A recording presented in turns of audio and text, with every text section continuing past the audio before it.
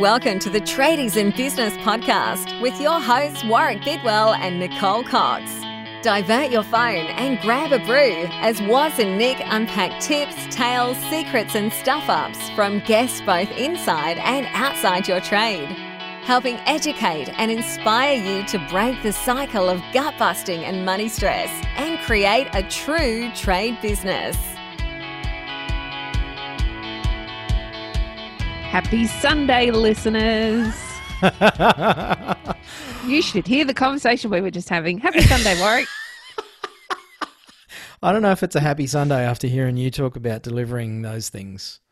I don't think the receiver of said delivery would find it very happy at all. As long as it was in the shape of a pineapple, I think it would be fine.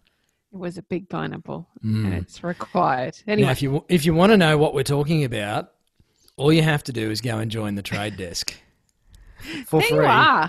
Boom, just like that. I'm not telling you anything, but I might leave a sneaky little trail in the trade desk. Like, what are they? Like an Easter egg. Is that what they're called? Pineapple trail. Well, we'll call it a pineapple trail.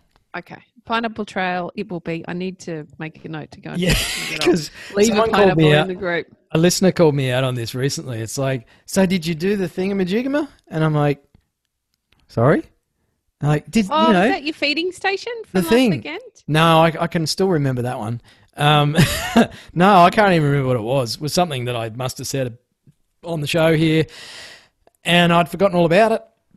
And then they asked me about it. I'm like, excuse me? I can't remember. I don't know. You'll have to enlighten me what I said. I say lots of things. And so pineapple, Coxie, write it down. If anybody asks us about you giving a thing to someone and the thing is in the shape of a pineapple, then we'll only tell you if you join the trade desk for free. Mm-hmm. So it's free, mm-hmm. and you can quit before you have to pay us any money. We just want to see you join the trade desk. There you go. There you are. Sunday morning and boom, we're coming in hard with the advertising before we do anything else. We should make up a different coupon code, Coxie, called Pineapple. For podcast listeners. Yeah. Just for you, listeners. Just for our listeners. I'm going to go do it. Go join the trade desk and use the coupon code Pineapple. Pineapple. And you'll get a free month. There you go. I like this. I better write that down. So it is Sunday, and you know what? Sundays are for not working. Hey, let's talk about that. How did that ever come about? And let's talk about the fact that many moons ago, I worked most Sundays in pharmacy retail, and I didn't hate it, actually. It was a nice day to work. Most people were happy. Clients weren't necessarily in a rush like they were during the week, so you got to spend a bit more time establishing a relationship with them. Why don't we work on Sundays? I know it's the day of the Sabbath. Is that the right way to say it? The Sabbath day. The Sabbath? Yeah. And in times gone by, perhaps we're all worshipping in our house of worship. Correct. Which doesn't seem to happen quite so much anymore. A lot of it comes from, that religious aspect, being the day of rest, when the big fella took a break from making everything. And a lot of that whole Monday to Friday thing also comes from the industrial age. Right. When people worked in factories for not very much money. And as opposed to now when those people in factories don't earn a lot of money. Yeah. Some things that haven't changed, yeah. So they made even less. We're stuck with a lot of things from that industrial era, and yet we still all follow the same systems. It's really weird how we just seem to accept the fact that we work Monday to Friday, 8:30 till 5, and I wonder if that will ever change. I wonder if it will change off the back of the Rona with more, work from home stuff and flexibility of hours and all that. I mean, we're probably seeing some businesses change that, Coxie, in our travels, but our virtual travels. But I don't know. I just think humans are pretty dumb and they just keep doing things the old ways.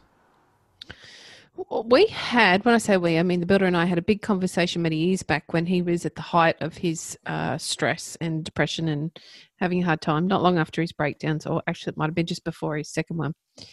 And we were talking about the things that were stressing him on a day-to-day basis. And often it was that he felt pressure to take the weekend off and not look at his email. There'd be other stuff going on he'd have to deal with, of course, but particularly not look at his email or not answer the phone. And that caused him more stress than it did to actually check his email, answer a few questions, pick up the phone, answer a few questions, or get some things in order ready for Monday, whatever it was. So we made a commitment together that we would put aside some time each day, every day, to do what was necessary for us to feel a little less stressed. And I think there's a lot of pressure on our tradies in so many ways, but particularly this way, to be present for their family, to be there for the people that they're actually working for. And yet if they could take half an hour out to do those few things, it might be to tidy up the back of the ute or sharpen the tools or fire off a few emails or pick up the phone and ring a couple of people and just make sure they're going to be right for work tomorrow. That would actually mean that the time we got to spend with them as a family was quality time rather than time where they weren't really present. And that was the problem for the builder. He wouldn't really be present in the conversations we were having or the stuff we were doing with the kids because he's worried about something he thought he hadn't done or something he thought might happen the next day. I think it could be a good positive change for a lot of our trade business owners. Yeah, and I blame a lot of business authors, coaches, consultants, trainers, mentors, gurus. Gurus, look out. For making a value judgment that if you work on a weekend, you're not successful. What a lot of rot. And that might be a marker of success for said guru or business trainer or author or whatever. But is working on a weekend actually really a bad thing if you're okay with it, if it reduces stress during the week, if, like you and I, we enjoy the flexible nature of our businesses and the fact that you can go do things with one of your kids during the week in the middle of the day when the sun's still up. I can hang out of an afternoon. I can pick my daughter up from school at 3 o'clock and go hang out with her at a park and not have to be stressed out because, well, it's 3 p.m. I should be working.